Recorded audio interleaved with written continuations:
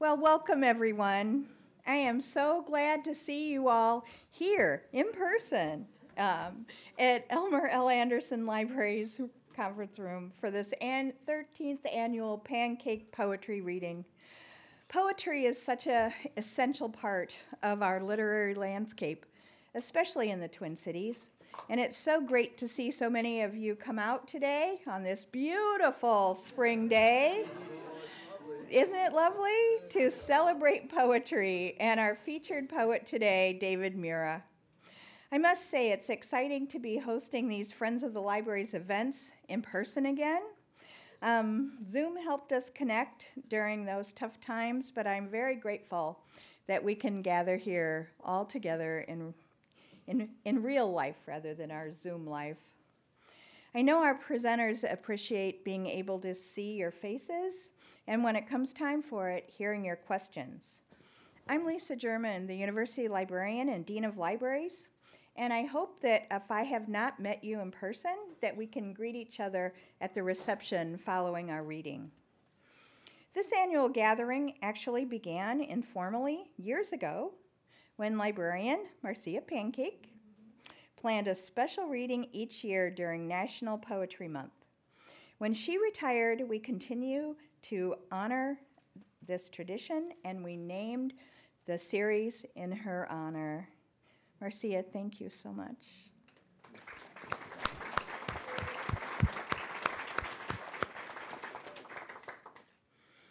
I'd also like to thank librarian Malika Grant, who has carried on this tradition of Pancake Poetry Series, but she is unable to join us today, but her parents are here, and so that's so awesome. Today's program is being sponsored by the Friends of the Libraries as part of the Friends Forum, a series for curious minds. We have a wonderfully supportive board of directors of the Friends, and our current chair, Amelius White, I think is sitting right over there. Yay, Amelius. And we have our past chairs here, Catherine Jordan, I see. Yay. And other past chairs are here as well. I know I saw Margaret here too. So today's program is being sponsored by the Friends as part of the Friends Forum, a series for curious minds. The generosity of our Friends members is just unparalleled, and they support our libraries, our staff, and our student employees, as well as this event series. Today, we add David Mura to a long list of stellar Minnesota pancake poets, some of whom are here today: Jim Lenfesty, the late Louis Jenkins, Hyde Erdrich, Ed Bach-Lee, it's here, Joyce Sutphin, Michael Dennis Brown, Ray Gonzalez, Bao Fi, Margaret Hesse, Jim Moore, Wang Ping, and Deborah Keenan.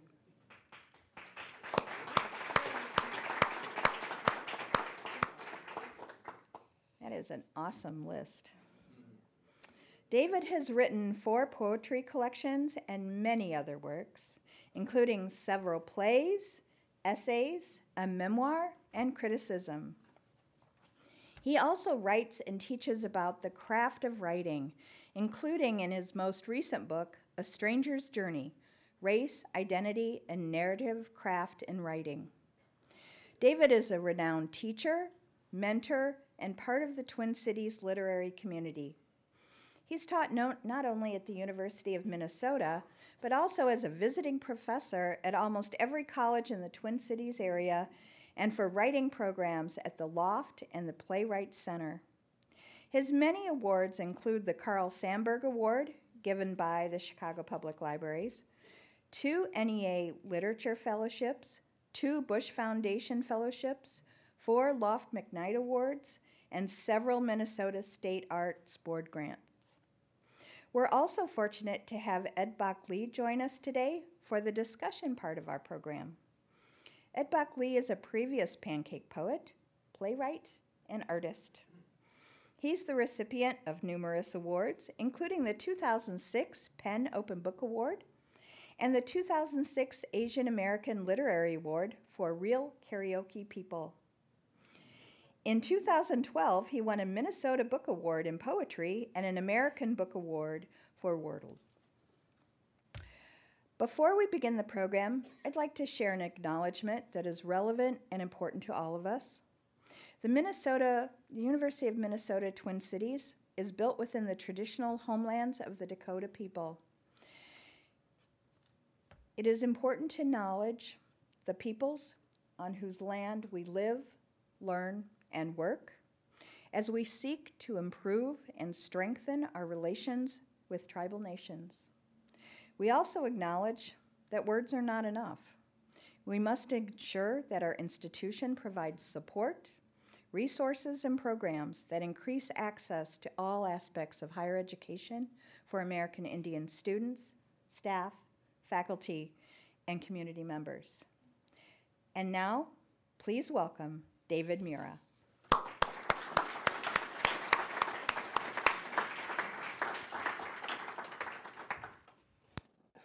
Thank you, Dean. I wanted to thank Marcia Pancake for starting this series, having this series, the staff of the library for supporting it, the Friends of the Library, and Ed for agreeing to be my interlocutor. Couple things before I start. One is I gave a reading here on the West Bank, probably not in the art gallery, probably in 1975, 76. I was a student reader, so I read a couple poems. It's a long time ago. And I know some of you have this feeling like when you realize like, oh, you're the oldest person or the oldest, poet in the room. I'm finding that. I'm going to start with a poem from my first book, which I rarely read, but I thought since I'm doing this reading, I'd do that. It's called The Natives, and it is a sort of allegory, in part, I thought, about the Vietnam War at the time. And it's actually a takeoff from Edward Mears' great poem, The Horses. It's called The Natives. Several months after we lost our way, they began to appear. Their quiet eyes assuring us, their small painted legs scurrying beside us. By then our radio had been gutted by fungus, our captain's cheek stunned by a single bullet. Our ammo vanished the first night we discovered our maps were useless, our compasses a lie. The sun and stars seemed to reel above us.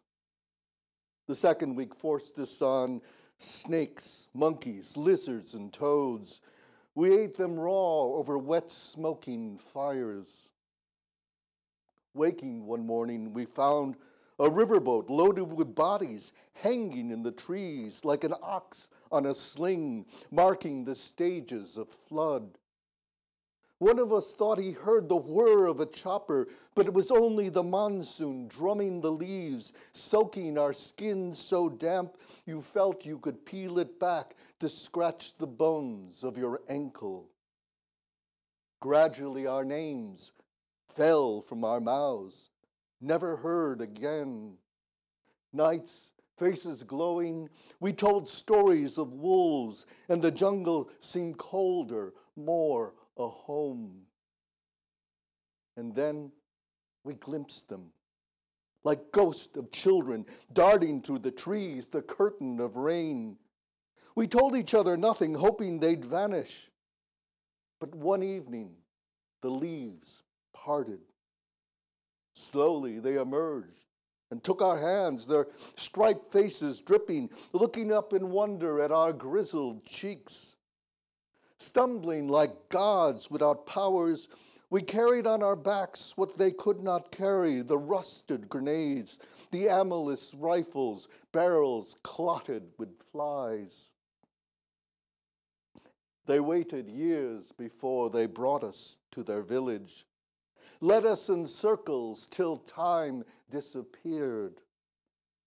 Now, stone still, our feet tangled with vines, we stand by their doorway like soft-eyed virgins in the drilling rain. The hair on our shoulders dangles and shines.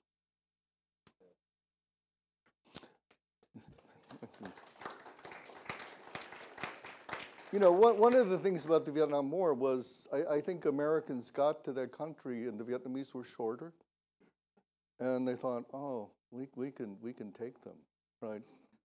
You know, I'm going to do some stuff on Japanese American history, so here's a short poem. History. A temple in someone's keeping, fallen to ruin. The last of the monks left the gate open like a palm. I'm a third-generation Japanese American. My grandfather came here in 1898. I still am occasionally asked where I'm from. Both my parents' families were imprisoned in World War II, in internment camps. The reaction to that was they taught me or instructed me that I should assimilate and essentially think of myself as a white person. And it wasn't until my late 20s when I began reading Black authors that I suddenly realized I was never going to become white and I had to figure out who I was. And it was also a fact that my parents never talked about the internment camps. I'm going to read this quote from Los Angeles Times, 1942, because it's reminiscent in many ways of the anti-immigrant stances we hear today. A viper is nonetheless a viper wherever the egg is hatched. A leopard's spots are the same, and its disposition is the same wherever it is whelped.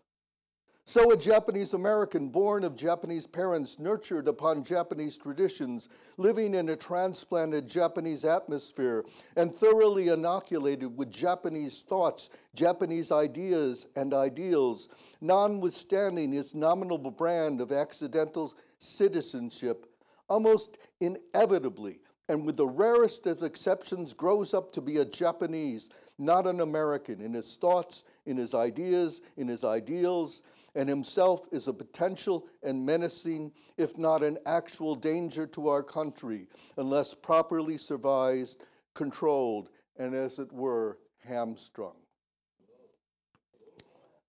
So, yeah, that was the atmosphere at the time my parents were interned. I recently co-produced and wrote and narrated a documentary, Armed with Language, for Twin Cities Public Television, which told the story of the second-generation Japanese Americans who studied Japanese for the Military Intelligence Service at Camp Savage and Fort Snelling. MacArthur's chief of intelligence said that they shortened the war by 2 years in the Pacific and saved probably 1 million American lives, disproving this previous statement completely, right? This is about picturing my grandfather and grandmother in bed, which you can do. You can't really do that with your parents, but my grandfather used to write haiku. The biwa is a Japanese stringed instrument. Otosan, Okasan are father and mother. Ran is chaos. Grandfather and grandmother in love.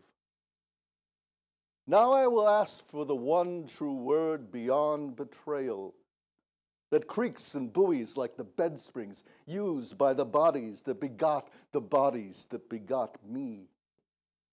Now I will think of the moon, bluing the white sheets soaked in sweat, that heard him whisper haiku of clover, azalea, the cry of the cuckoo, complaints of moles and beetles, blight and bad debts, as the biwa's spirit bubbled up between them, its song quavering. Now I take this word, crack it like a seed between the teeth, spit it out into the world to root in the loam of his greenhouse roses.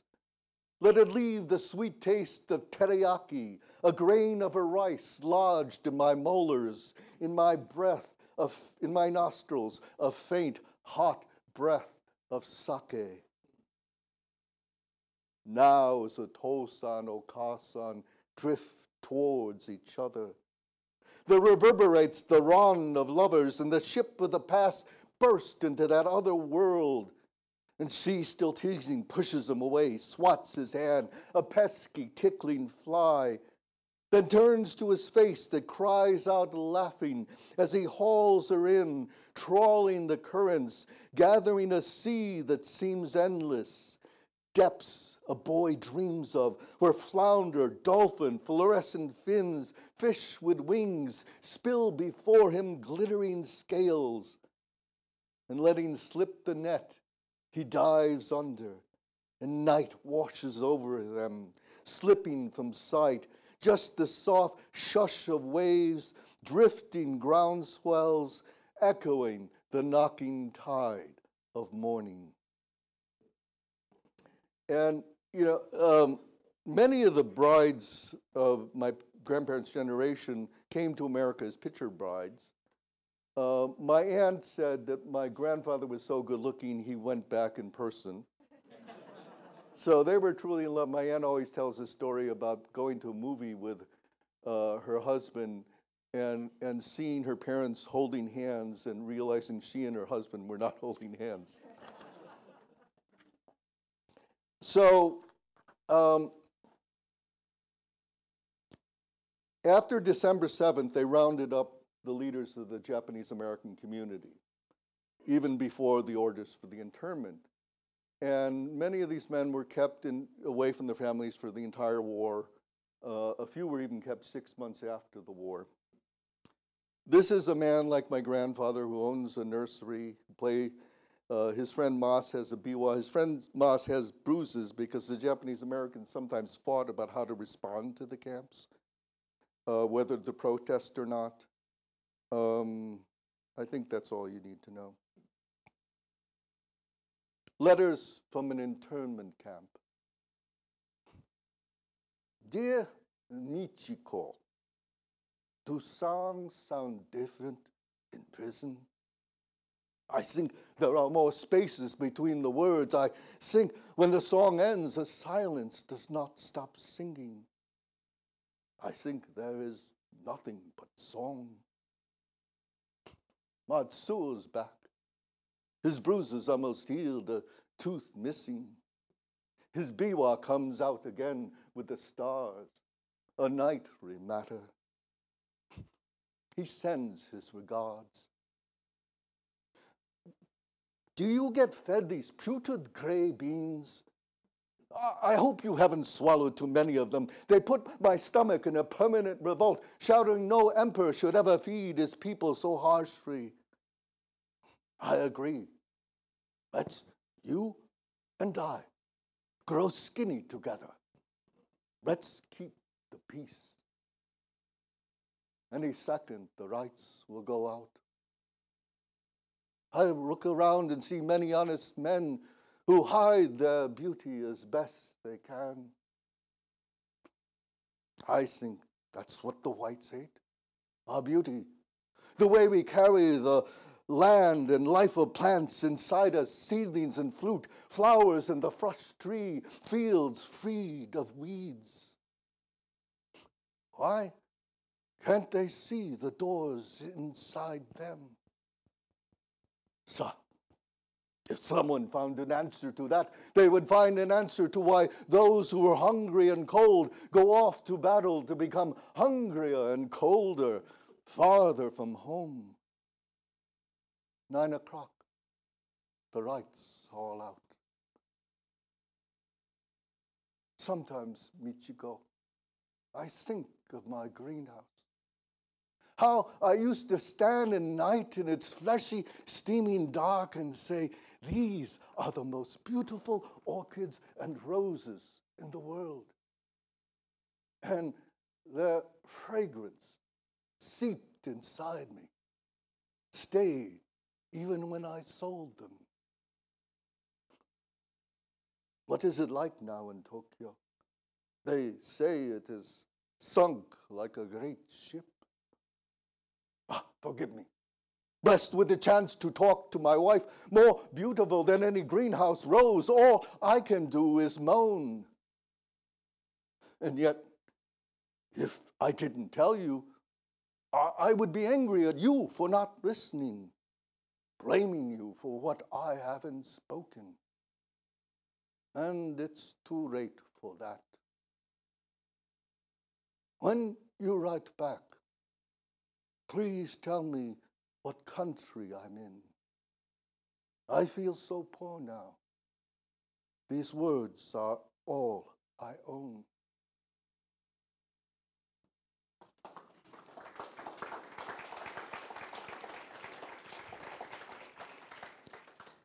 My wife asked my father a couple years ago, what would have happened if you hadn't been interned? And he said, we would have been rich. He said, my mother had just landed the contract for the racetrack and was about to expand the nursery.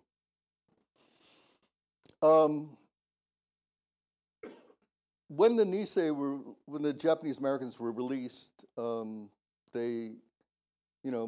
uncle was a soldier in the 442nd. When he got back to Chicago, he'd go to a barbershop and they wouldn't serve him. A family friend took this psychological test applying for a job. This poem is called Internment Camp Psychology, circa 1945. Just after his release, Moss took a psychological test. 3 questions he never forgot. Do you think people are out to get you? Do you feel you are being followed? When you see a crowd of strangers walking towards you, do you try to avoid them? To all 3, he answered yes, and knew he sounded insane.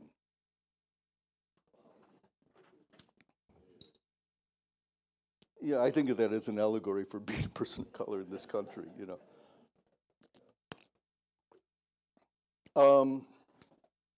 As I said, my parents never talked about the internment camps.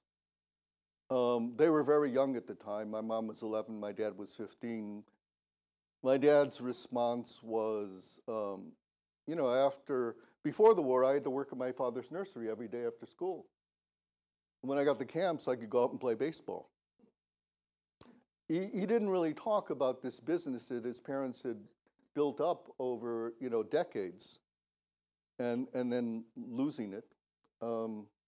So in the first 4 lines of this, I'm writing, my romanticized version of the past and my grandfather being fired. And when it goes, no, no, no, the rest of the poem is in my mother's voice. So this is an argument on 1942 for my mother. And again, this first part is me writing. Near Rosa's chop suey and Janosuke's grocery, the temple where incense hovered and inspired dense evening chants, prayers for Buddha's mercy, colorless and deep. That day he was fired. No, she tells me. What? Bring it back. The camps are over. Also overly dramatic. Forget shoyu-stained furoshiki, mochi on a stick. You're like a terrier, David, gnawing a bone, an old trick. Mostly, we were bored. Women cooked and sewed, men played blackjack, dug gardens of Ben Joe. Who noticed barbed wire, guards in the towers? We were children, hunting stones, birds, wildflowers. Yes, mother hid tins of sukemono and eel beneath the bed, and when the last was peeled, clamped tight her lips, growing thinner and thinner. But cancer, not the camps, made her throat blacker. And she didn't die then after the war in St. Paul. You weren't even born. Oh, I know, it's all part of your job, your way, but why can't you glean how far we've come, how much I can't recall? David, it was so long ago. How useless it seems.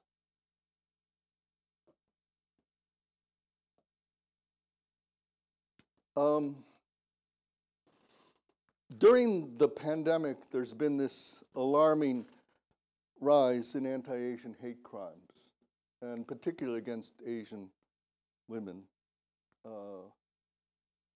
And I remember, after, it's a long story I won't go into, but I got kicked out of graduate school with 7 incompletes here, ruining the image of the Asian American student.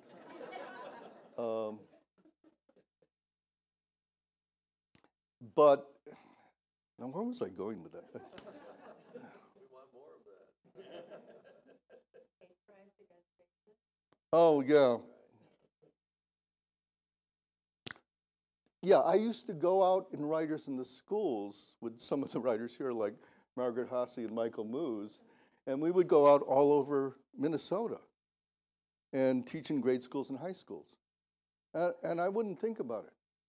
And I realized during the pandemic, now I would think about it, right? I would think about if I was going up north to the Iron Range or to East Grand Forks. And, we think about racial progress in this country, and it's incredibly alarming. So this is about an incident that happened,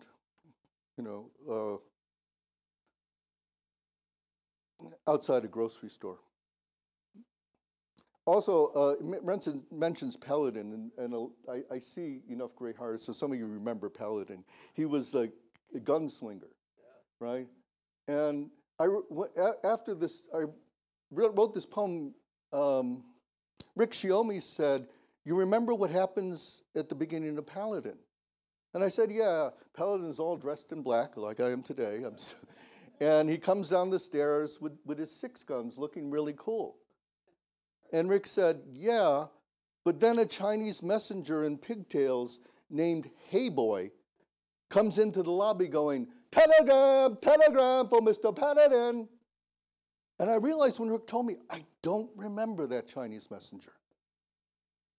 I identified with Paladin, and I knew at 6 or 7, like I was not supposed to identify with that Chinese messenger. 1957. Cut to Chicago, June, a boy of 6. Next year, my hero will be Mickey Mantle, but this noon his father eases the Bel Air past Wilson with cowboy hat black cocked at an angle, my skin dark from the sun. I'm Paladin, and my 6 guns pointed cars whizzing past, blast after blast, ricocheting the glass. Like all boys in such moments, my face attempts a look of what? Toughness, bravado, ease. Until impatient, my father's arm wails across the seat, and I sit back, silent at last. Later, as we step from IGA with our sacks, and a man in a serge suit stained with ink steps forward. "Hey, you a Jap? You from Tokyo? You a Jap? A chink?" I stop. I look up. I don't know him. My arm yanks forward, and suddenly the sidewalk's rolling, buckling, like lava melting, and I know father will explode. Shouts fist, I know his temper. And then I'm in that dream where nothing happens. The ignition grinds, the man's face presses against the windshield, and father stares ahead, fingers rigid on the wheel. That night, in my bedroom, maws like fingertips peck the screen. From the living room, the muffled TV. As I imagine Shane stepping into the dusty street, in the next bed, my younger brother starts to talk. "You can't hurt me. You can't hurt me." Who can explain where this chant began?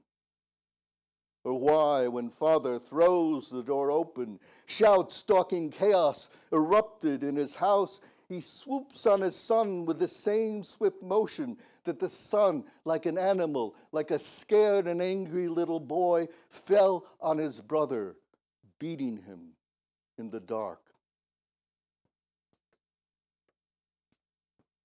This is from a longer Both of these are from a longer poem called The Colors of Desire.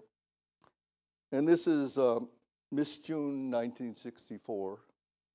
And it's about my discovery of Miss June, 1964, in my father's closet.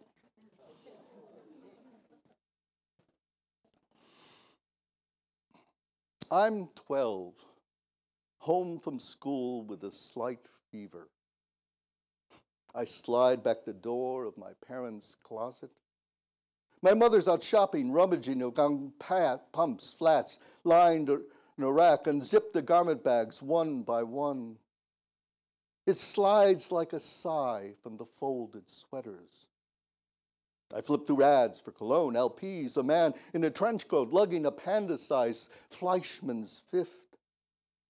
Somewhere past the photo of all people, Albert Schweitzer in his pith helmet, the cartoon nude man perched as a gargoyle, I spill the photo millions of men, white, black, yellow, have seen, though the body before me is white, 18. Her breasts are enormous, almost frightening. The aureolas seem large as my fist. This is 3 glossy pages sprawl before me. I start to touch myself.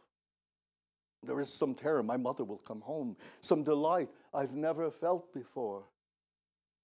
And I do not cry out. I make no sound. How did I know that photo was there? Or mother know I knew? 2 nights later, at her request, father lectures me on burning out too early.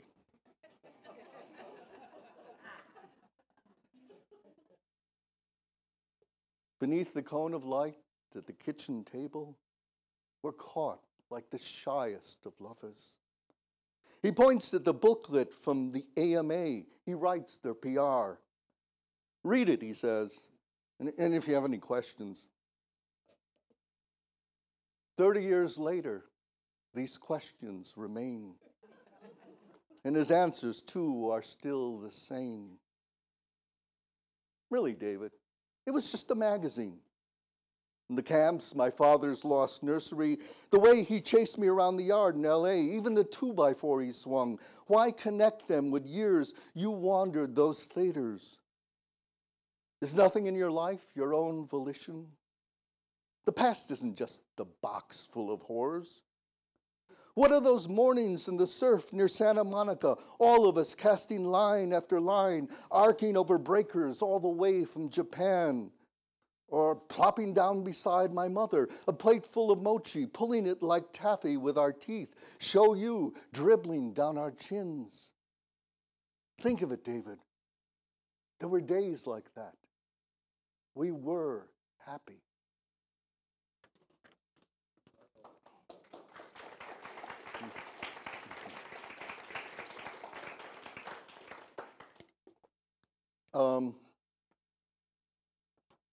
This is called South Carolina Sea Island. And my wife's family is from Atlanta, so we would do summer vacation at Fripp, which is just outside of Beaufort. And they're beautiful sea islands and coastal scenery, but it's also where the Gullah are, which were specific African-American culture. They, because of the isolation of the islands, they were able to retain much more of their West African culture. So that's part of the history of that area. And so my boys and I are crabbing, and at the end of the story, I start to tell them a little bit about the poem, about the Gullah. One other thing, at this place where we're, little pier we were crabbing from, at a certain point, this huge wave came up, and we didn't realize what was happening, but it was 2 dolphins. So it's called South Carolina Sea Island. A purple blush above the marshes. Below on the wooden deck, my 2 boys squeal at the cage of crabs they've yanked from the muddy inlet. Each year we come back to this. A heron's white cross sails towards the sea. The tide crawls out, and a wasp sputters about the wooden shelter as I take it in. My boys, the caged crabs, the heron, the sky, a scent of iodine salting my tongue. Once slaves hid in these islands, scions of a tongue they kept alive for their own, foraging boars, fish, crabs, and deer, a teeming Eden just beyond original sin. Nights over the ocean, did the stars chart mists they shrouded from their far forest home? Did they cipher barking hounds hunting within the tidal winds? Or chant rhythms and songs to ward them back? Did they holler praise to the crabs and boars and fish for their bellies, pray to their gods to hold their bodies hidden? And are they still listening, those gullah ghosts? Now, ripping through the inlet, a giant wave roars up higher and higher and thrashes on. 2 dolphins, fins, flanks, churning the current. We stare at their passing, seething to the sea. The sky bleeds out its bruise. Salt marshes swell and darken the tide. Trudging off with their catch, my sons are quieter now. As the night falls about us, quick and black, I tell them again a history we can't take back.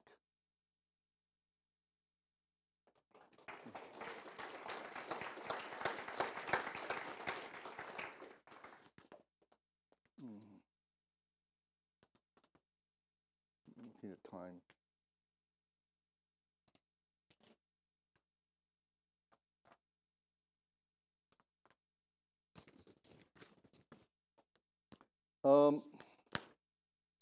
My kids went to Marcy, which is just, down the road from the university.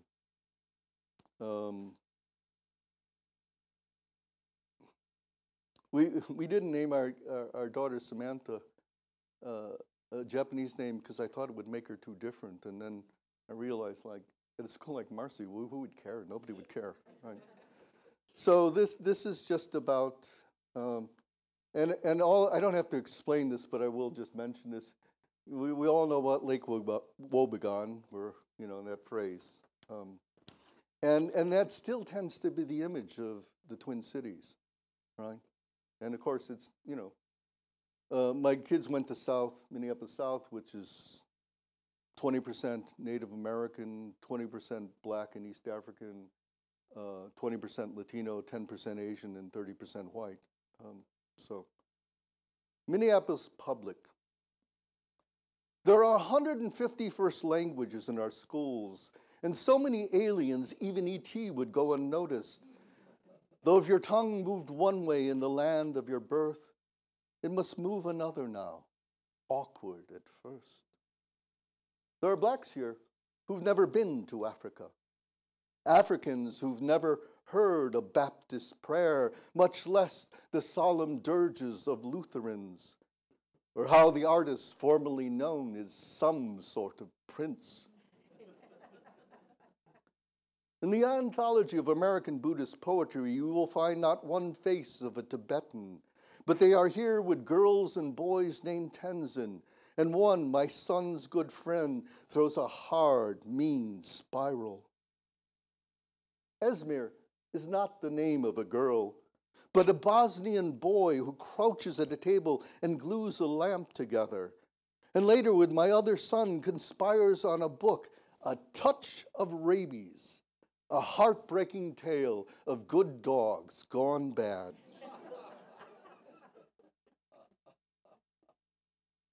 Why tell a soul of the sieges that brought him here, or stories of the Dalai Lama and the temples destroyed, or troops of the warlords in the streets of Somalia, the borders dividing death from safety, if not evil and good? Say you're Egyptian or Haitian.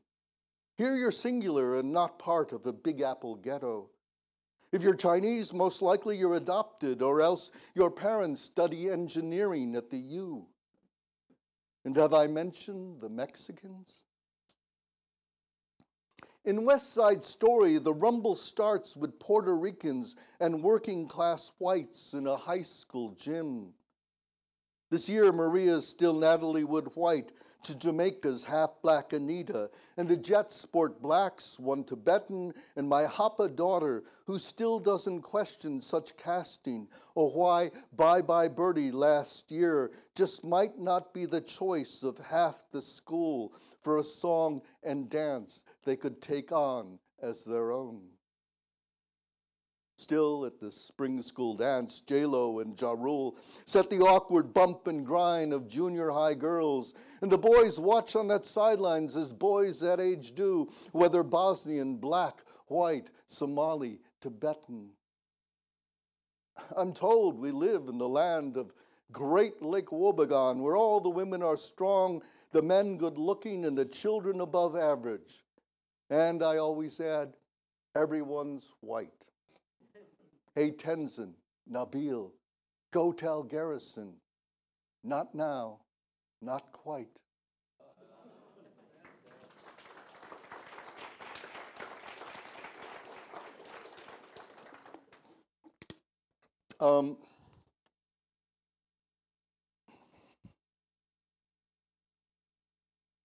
My son had a good friend, Abdi, and they were working on a hip-hop album together. And Abdi was shot, it's not his real name, but he was shot outside the Coyle Rec Center, just a few blocks. So this is about his death. And my son has become very close to many Somali kids for all sorts of different reasons, including his girlfriend is Somali. I think that's all you need to know. Poem for Abdi. 10:35. Gnats and mosquitoes blurring streetlights in the parking lot of the Coyle Rec Center. And Abdi smoking, chilling just after the lights slipped away on this near solstice. And the lines he's on fleek flow through the girl he passed at the Mall of America, the apartment he'll go back to without his mother, return to Mogadishu to aid his dying poet father, heart failing without metaphor. And Abdi thinks, tomorrow I'll be breaking Ramadan. As the beats my son Nico laid down for him start to jump, my brain ain't neurological, beyond ecological. I've torched the devil's follicles, stroking his blood-red tail, thinking where we failed and where a bullet sails, lurking late for Ismail. 3 shots. Pop, pop, pop. Here's only the first behind him in his head, his lines, that girl, Ismail, his mother, the fast of Ramadan, all explode from his skull into the June night as he topples. And suddenly there's 2 black brothers over him, smashing at his chest, and he's not even thinking, I can't breathe, I can't breathe. And the streetlight above burns fluorescence into his retina, gnats, mosquitoes, and a strange yellow glow before the red, the red. The red, the red. And he'll never witness his brother, his sister Jamila, his friends Yasmin and Khadijah, and my son Nico hunkered in the waiting room as the surgeons huddled 2 hours to undo what can't be undone. And 3 days later, Nico stands with Abdi's friends and family. The mother just returned from Somalia, his father still dying, unable to fly. And there is no coffin to cover his sleeping face, as he's lowered 2 graves from Yasmin's brother. And my son grips his shaking girlfriend as he looks at Abdi's mother, the only Somali mother, he says, who ever accepted him, even loved him. He thinks of the track Abdi and he jammed on, the album they'd planned, And how just hours early at work, when he told his boss of his friend's death, his boss shot back, "Well, that's what you get for hanging around with those people." And how did they get to be my son's people? And how am I to comfort my son, weeping before me in my study, or chastise him for using my wife's credit card to help buy the mother's plane fare and a bus ticket for another friend to leave for Fargo so he doesn't become one more Abdi? And my son Zaini looked at Abdi's mother's face falling into her son in the grave. He wanted to rip the clouds from the sky, rip his boss's hair from their follicles, cut the tracks of their album that will never be finished, and the kids in school shouting at Abdi, "Look at me, I'm the captain," and "Hey, Mohammed, suicide bomber." And my son saying, I can't believe he's dead. I can't take it in. And I'm holding him as Abdi will never be held by his mother. His father, the poet, dying in Mogadishu. And I can't say I hate this world as much as you, Nico, though that too is in my heart. So I say, his life was not his death. Your friendship was not his death. His music was not his death. And so I say, listen, he's still rapping. Those lines are still there. He's still talking to you. What is he saying? And Nico, as his body shakes in my arms, he'd want me. He'd want me to be happy.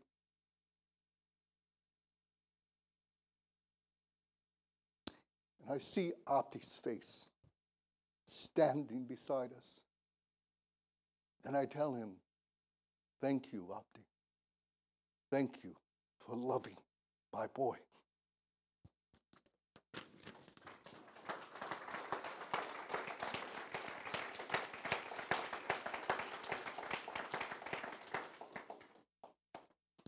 I timed this out and it ends up being longer than, so I'll read a couple more poems.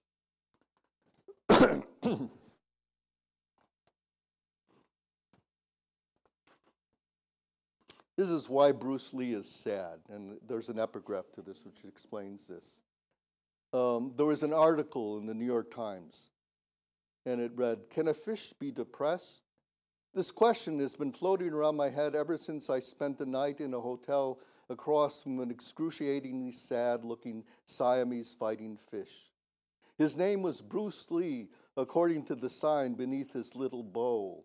Bruce Lee, totally still, his lower fin grazing the clear faux rocks on the bottom of his home.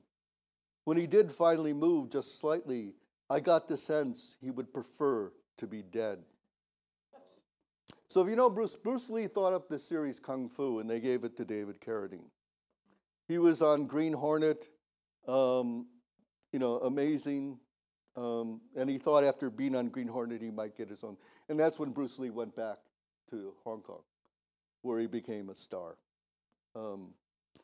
He was friends with Chuck Norris, and his son Brandon was unfortunately killed on the set of The Crow in an accident like happened with Alec Baldwin recently. Why Bruce Lee is sad? Because no one listens to fish. Because I could have swum in the deepest oceans and coldest depths. Because I swam the deepest oceans and coldest depths. Because I pitched a show with a martial arts master wandering the West. Because I could have torn apart David Carradine with one hand blindfolded. Because David Carradine stole my gung fu. Because I wore a mask on Green Hornet when I slipped off my mask. Because Cato chauffeured Brett Reed and did his master's bidding. Because I could have kicked Van Williams' ass blindfolded with both hands tied. Because the melancholy of fish is of far more interest than the suicide rate of Asian American women or depression in our men. Because I didn't hear the cheers in Harlem when I thrashed Chuck Norris. Because no one what I saw what I held back to make the fight seem even. Because Chuck Norris now stumps for Trump. Because my white wife's family disowned her. Because the martial arts world forbade my teaching low fawn and blacks. Because they bulleted my son Brandon on the set of Crow. Because I swam back to Hong Kong. When I swam back to Hong Kong, no one noticed. Because when I said, be water, my friend, this aquarium wasn't my dream. Because death stared from 1,000 mirrors, and no fist could smash all that glass ceiling. Because if you enter a dragon and come out a fish, you're surely a gook in America, where David Carradine, cursed and self-asphyxiated in a sexual ritual, isn't as sick as Chuck Norris, who once called me friend, now brain for a man who would ban me back to China to be stuffed in a fishbowl, looking as sad as this world has become.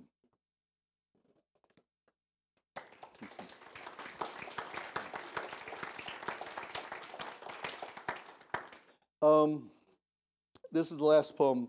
When my wife was pregnant with our daughter, the first time, I would listen to her belly, and I was afraid that she would only recognize my wife's voice, so I made recordings of my voice, and I had her place the headphones on her belly. And I love reading this now because my daughter just had our first grandchild, Tadashi, in August, and we take care of him 2 days a week. Also, if you're in the Cochrane-Assuit neighborhood, my daughter is running for state representative. So this is a plug for her. It's called Listening, and it's images from a scroll that I found outside at a temple in my grandparents' home village when I visited. Hachimaki is the Thai, Tori is the Shinto gates, shoji are the paper doors. I think that's it. Listening. And from that village, steaming with mist, riddled with rain, from the fishermen in the bay hauling up nets of silver flecks, from the droning of the Buddhist priest in the morning, incense thickening his voice, a bit otherworldly, almost sickly, from the oysters ripped from the sea bottom by half-naked women, their skin darker than the bark in the woods, their lungs as endless as some cave where a demon dwells. Soon their harvests will be split open by a blade, moist, meaty flesh drenched in the smell of sea bracken, the tidal winds. From the torii halfway up the mountain, and the steps to the temple where the gong shimmers with echoes of bright metallic sound. From the waterfall streaming, hovering in the eye, and an illusion rising. From the cedars that have nothing to do with time. From the small, mud-cramped streets of rice shops and fishmongers.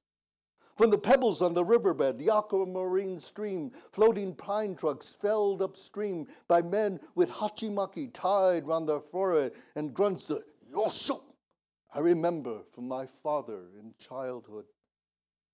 From this mythical land of the empty sign and 1,000 manners, on the tip of this peninsula far from Kyoto, the shogun's palace, in a house of shoji and clean-cut pine, crawling on to the straw futon, one of my ancestors lay his head, as I do now, on a woman's belly, and felt an imperceptible bump, like the bow of a boat hitting the swell, and wondered how anything so tiny could cause such rocking, unbroken joy.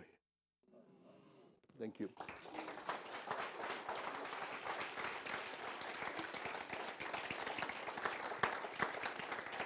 So now my friend and good colleague and terrific poet Ed Buckley he and I will have a little conversation, and then be thinking of questions. Can we give another round of applause for David Murrow?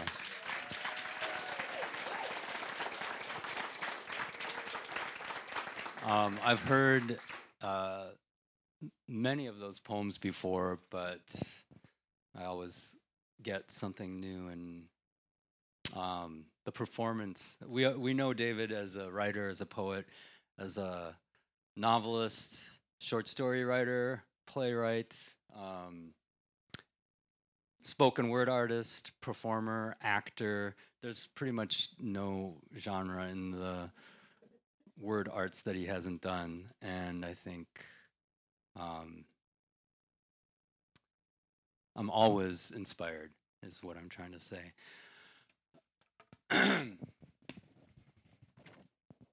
So I've prepared a few questions, and then I believe we'll be doing a Q&A. Is that the format? Okay, all right. It's such a long career. I know that, you mentioned your first reading, was it in this room in No, it was in the art gallery. Yeah. 1975, Yeah. right? I don't even know how many years ago that was. That was many, many, many decades. It's a little mind-blowing. Was anyone here? Some people were here. This building was not here. All right. It's like defying matter. So I personally have been thinking a lot about hope lately, and this notion of hope as kind of like, I go back and forth. Hope as something like, like gardening. So you plant seeds, and you can't hope for vegetables in your garden if you don't plant seeds and do the labor, right?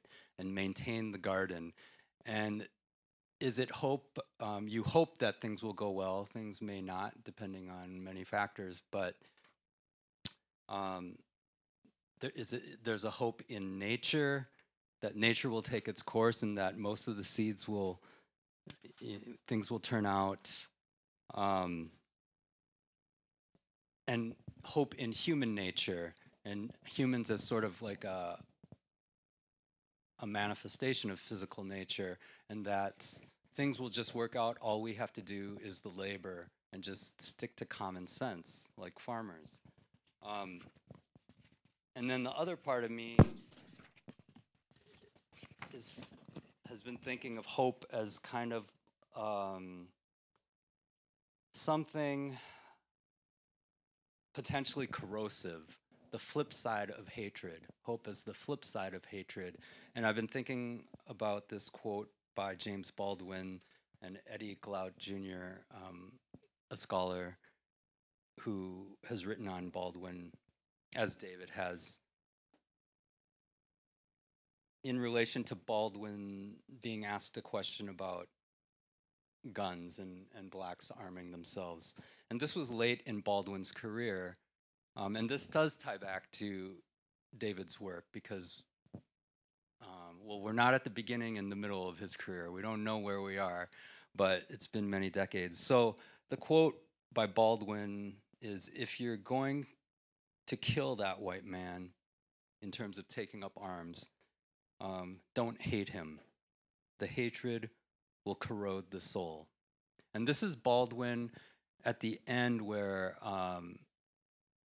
he is least hopeful and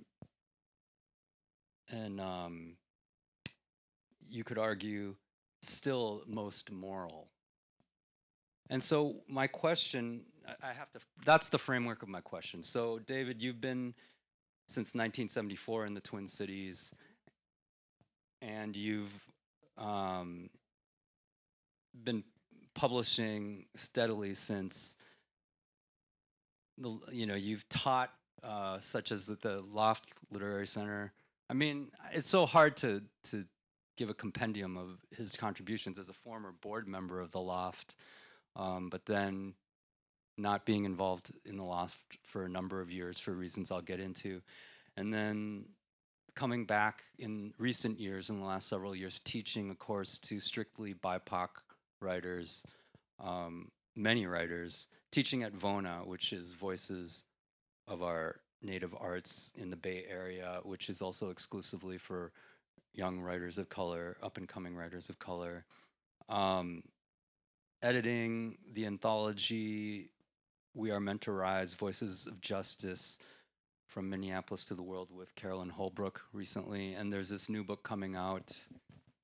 Can you remind me of the title? The Stories Whiteness Tells Itself. Mm-hmm. Racial Myths in Our American Narratives. So I remember way back when in the 90s reading in Mother Jones an article called Secrets and Anger about your involvement with the Miss Saigon protests and the fallout with your white friends at the time who didn't understand why you were doing what you were doing and didn't see it as any business of a writer or a poet to be that involved in politics, to be in the streets. 30 years later, you're still doing the same thing. I don't know exactly where those people are or how they view things in light of everything that's happened in the world since, or that's come to light for everyone since. My question is, what is all this predicated on, and how has that changed? Is it hope? Is it morality? Is it faith? Is it a sense of, to be a little cynical, a debt owed? Or is it still, are you just as hopeful as ever in like this next forthcoming book taking on whiteness? As you were talking about hope, I was thinking two things. I was thinking about, I think it's Akhmatova's memoir, Hope Without Hope, and Antonio Gramsci, the Italian Marxist, whose remark was optimism of the will, pessimism of the intellect, or pessimism of the intellect, optimism of the will. So you have to constantly be just truthful about the way things are, but you cannot give up, right? And then when you're thinking, what is all this predicated on? I think as a writer, I saw my duty is to tell the truth and to investigate the truth, wherever that leads you. At the time I had those arguments with white friends, it was over yellow-face casting. And I don't think there was any of them who would get up today and defend yellow-face casting. It was also against the Orientalism of Miss Saigon, which took the plot of Madama Butterfly, which was written by an Italian, not a Japanese, and just transposed it to Vietnam. It's like Vietnam, Japanese, they're all the same. They don't value life. They commit suicide at the drop of a hat. There were so many other things wrong with that musical in terms of its plot, in terms of the way it portrayed the Vietnamese. They didn't even bother to translate the prayers that they said in the original, so that the people were just mumbling mumbo jumbo. Okay, that was the spirit in which they did that musical. Now, when I protested, I had these arguments with white friends. What they didn't like was I wrote about those arguments. And they sent me notes afterwards. One was, you can write about your parents, but you can't write about your friends. I don't know. So one of them said, have you become a racial separatist? Another said, the reward, quoted Wendell Berry, the reward for destroying community is power. And I said, I think Wendell Berry was talking about corporations going into farming communities and buying individual family farms. I don't think he was talking about one Japanese American writing an article about arguments with his white friends. There were many repercussions. I essentially was ostracized in many ways from the white writing community. I was dropped from an editorial board. My writing of that article was cited as reasons not to hire me. But at the same time, we were starting the Asian American Renaissance and building up a whole community of Asian American artists. And that happened right at the time of Theater Mu was starting up. And in fact, Theater Mu, the conversations to start Theater Mu happened at the first Asian American Renaissance Conference. Rick Shiomi and Dong Il Lee were talking on my front porch at a dinner we were having, and they were saying, "Oh, we're interested. We should start an Asian American theater." And so I co-edited with Carolyn Holbrook, who's such a terrific asset to this community. What We Are Meant to Rise: Voices for Justice from Minneapolis to the World, and it's an anthology of BIPOC Minnesota writers, which includes many writings on the murder of George Floyd and the protests. From writers who grew up in the area. Ed's essay starts the book. Bao Fi back there has a terrific essay about growing up in the Phillips neighborhood and how those demonstrations affected him. Both Bao and Ed are writing also about being parents, raising young daughters to try to understand all of these events. Somebody like Safi Halaf Farrar writes about growing up, a Somali young woman growing up in the area. Melissa Olson writes about saving these Native American radio tapes because the building was right near the precinct. And so there are all these different perspectives. And it represents, the whole change in the literary culture here.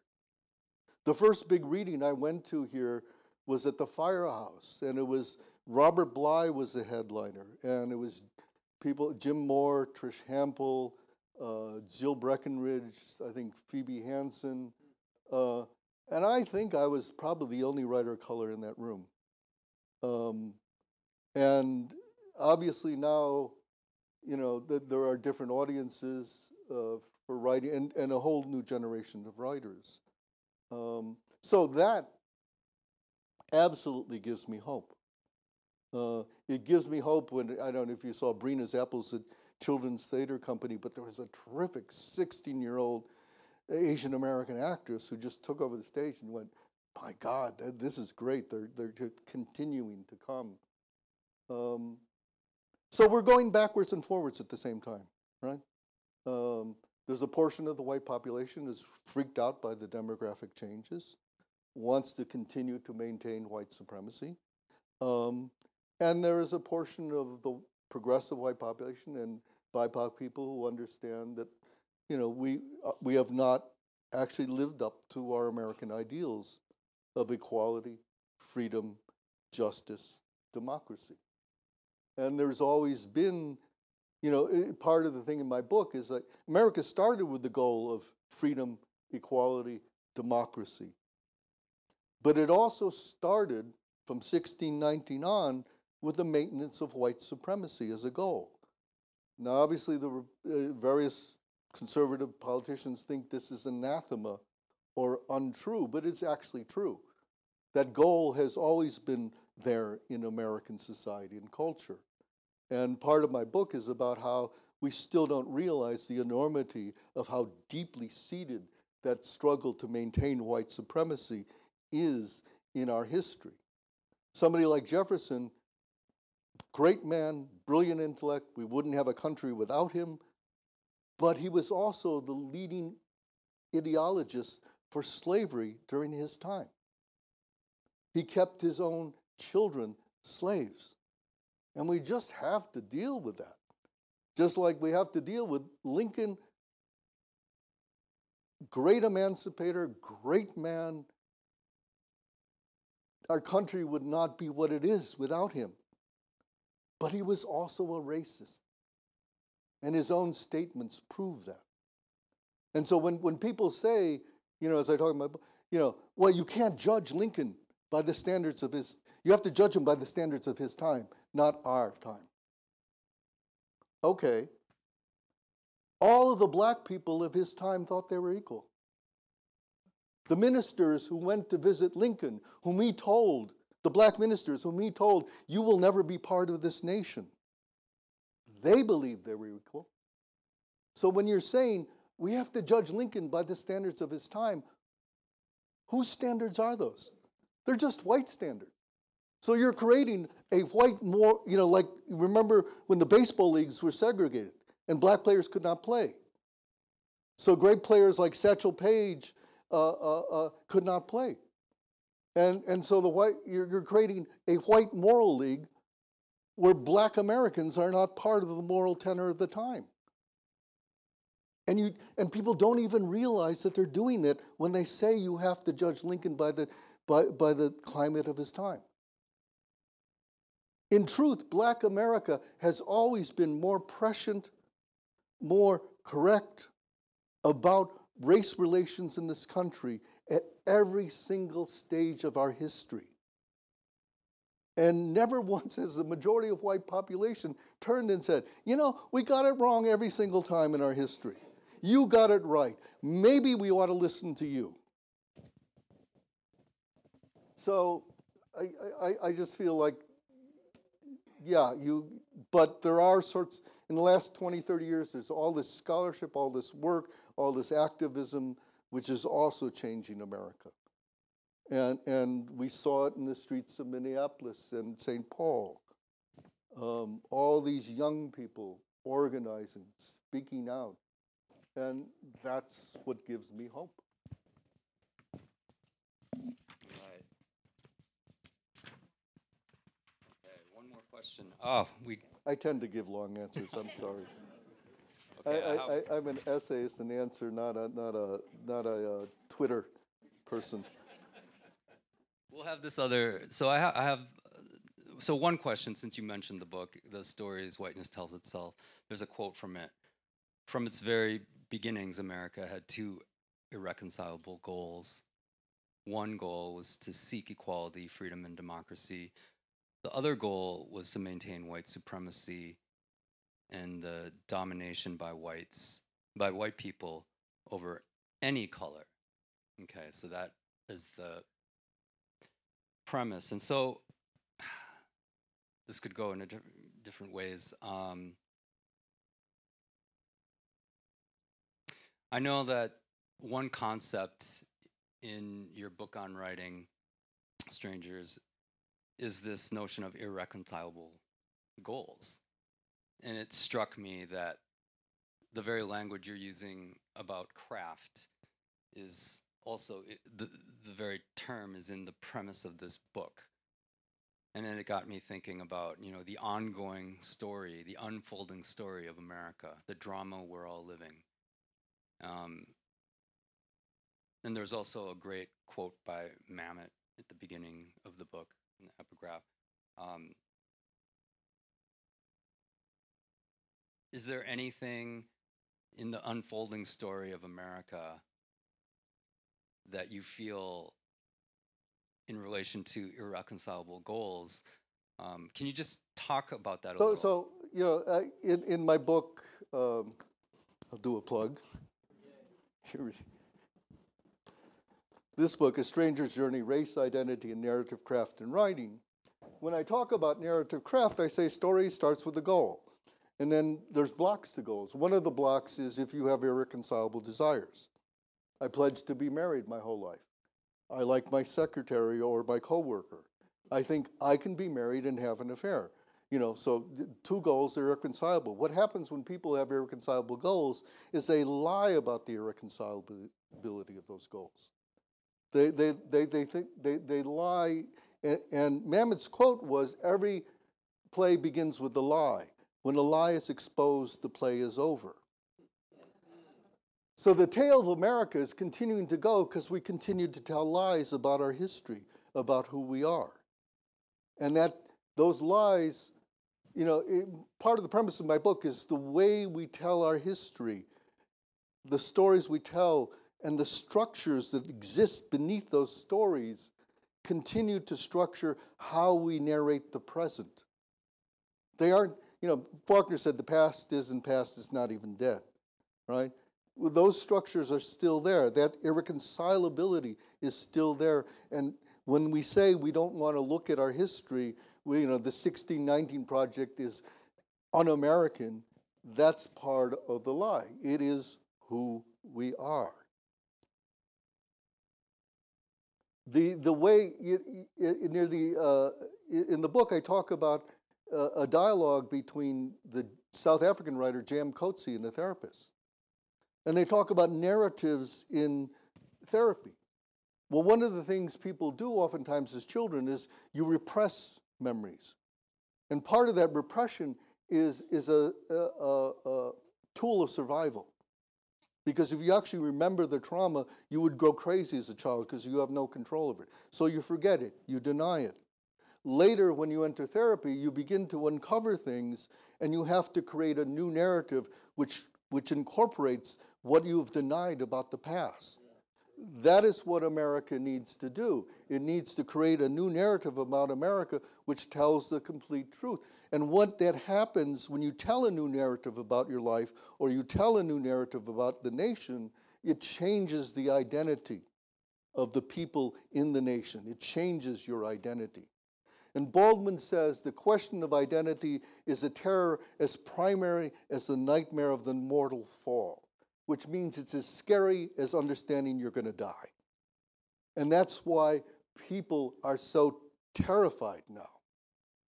Certain people are terrified because the threat of the demographic change is a questioning of their own identity.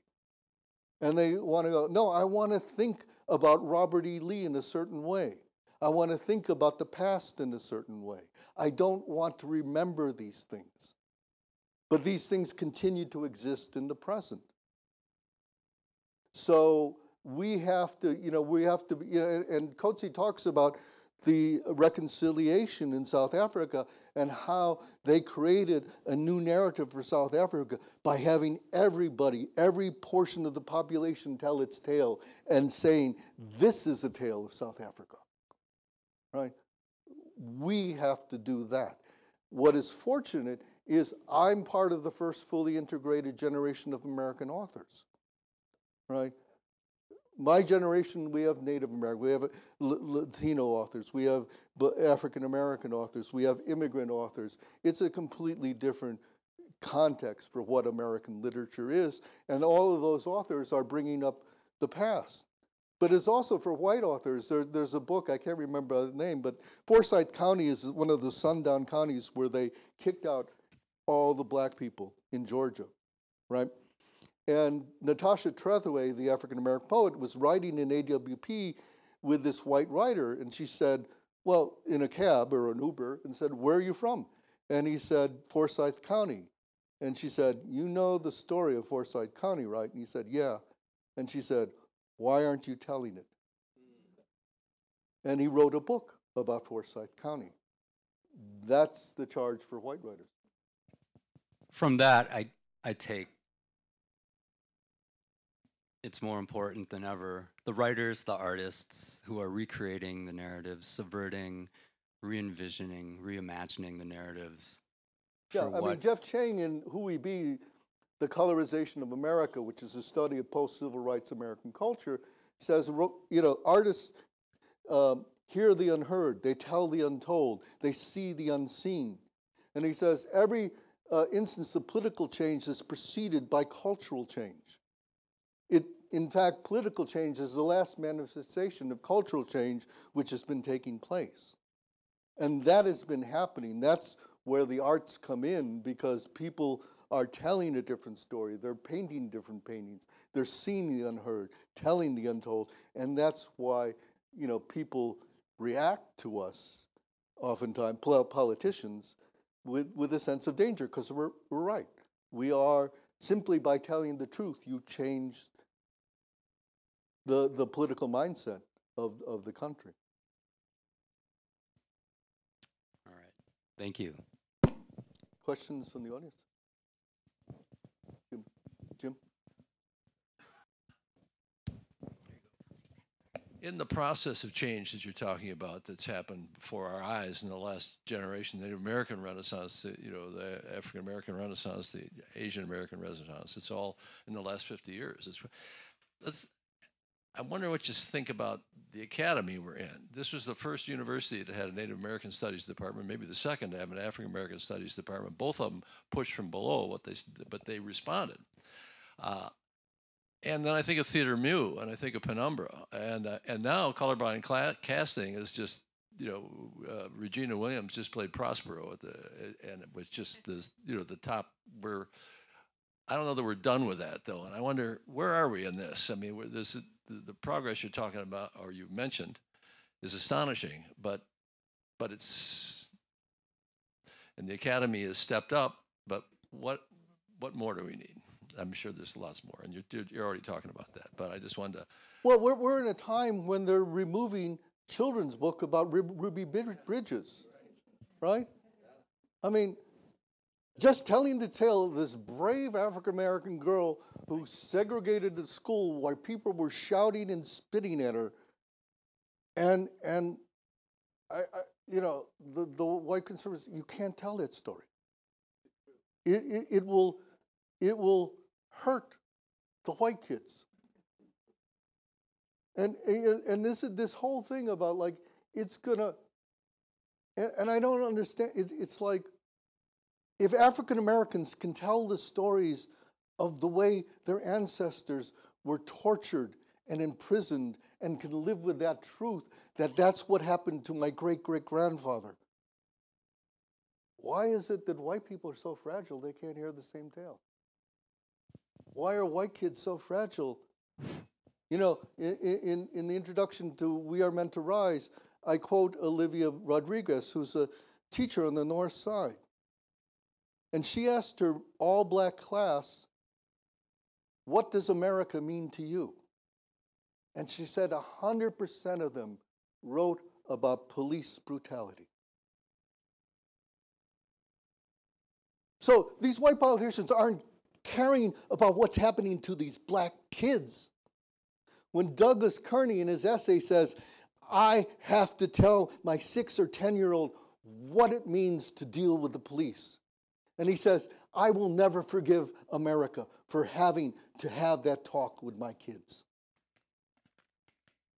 And every African American parent, and in other areas, other parents of color have to tell their kids that tale.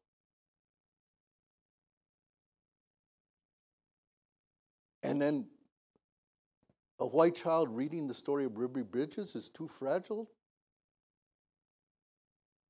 That's absurd, right?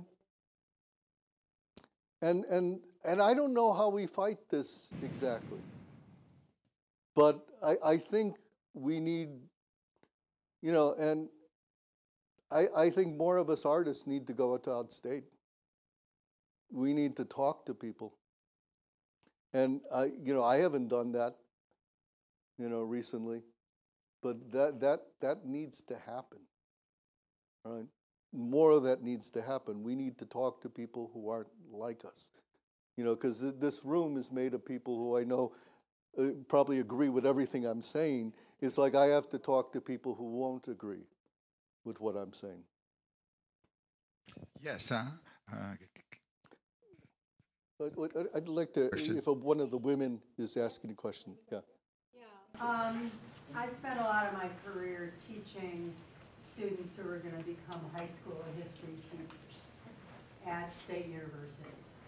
And I don't know, I'm quoting you, I don't know what can be done about the problem of how one should encourage these wonderful, bright young people from all kinds of backgrounds to get into a classroom where they're both going to be challenged by state regulations about what they can teach and what examinations their students have to take. But now they're in a situation where they could actually be in trouble with their own principals and administrators because of complaints from students' parents. And so it's not just a question of changing hearts and minds, it seems to me. It's a question of how we actually deal with a system that is now so sick that I honestly don't have a suggestion for how it should be addressed. So I'd be interested in your thoughts about that. Well, one of the things is that I always think of this thing: good will win as long as it's as organized as the mafia. So I don't think the left in this country is as organized as it should be, right? We aren't speaking out in the ways that we should be. I think for those young people, you have to tell them you have a mission. You're here to save the soul of this country, and you will have to face these difficulties. You know, you could be fired, you could get into controversy, and you have to maintain your courage and your belief in the truth, and that you are part of a fight that is greater than you. And so, you know, we're in for another battle. You know, many of us are young enough to remember the battles of the 60s, to remember things like the women's movement, right? The Black Arts movement. All of these movements were because people put their, you know, themselves on the line. And so we just have to continue to do that. And they are doing God's work by trying to just simply tell the truth about our history. And I don't know, you know, Baldwin talks about going to the South, you know, because he wrote about the corrosiveness of hate in the essay Notes of a Native Son, so that was one of his first essays. He says you can't hate white people, because then you destroy your soul. You can't quite love them because of what they do. He says you're sort of moved back and forth between the two. But he went to the South and he realized, oh, my people are really strong. They're fighting this system. They're living with this system for decades and decades. And there's a strength in that. And so we have to think about the people that went before us. You know, if you're a woman, people struggled for your rights. If you're LGBTQ, people struggled before you. You're part of an ongoing struggle that is greater than yourself. And what else is there to do with one's life? Yeah? That seems like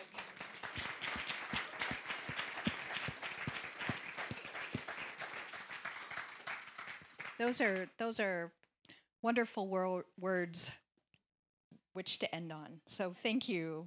And thank you all for coming to this very special Friends Forum event.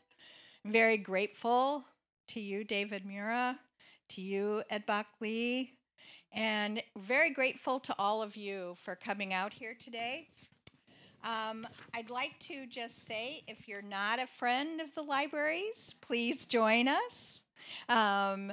We would love to have you as a member. And our next event coming right up on April 27th is Zakiya Delilah Harris.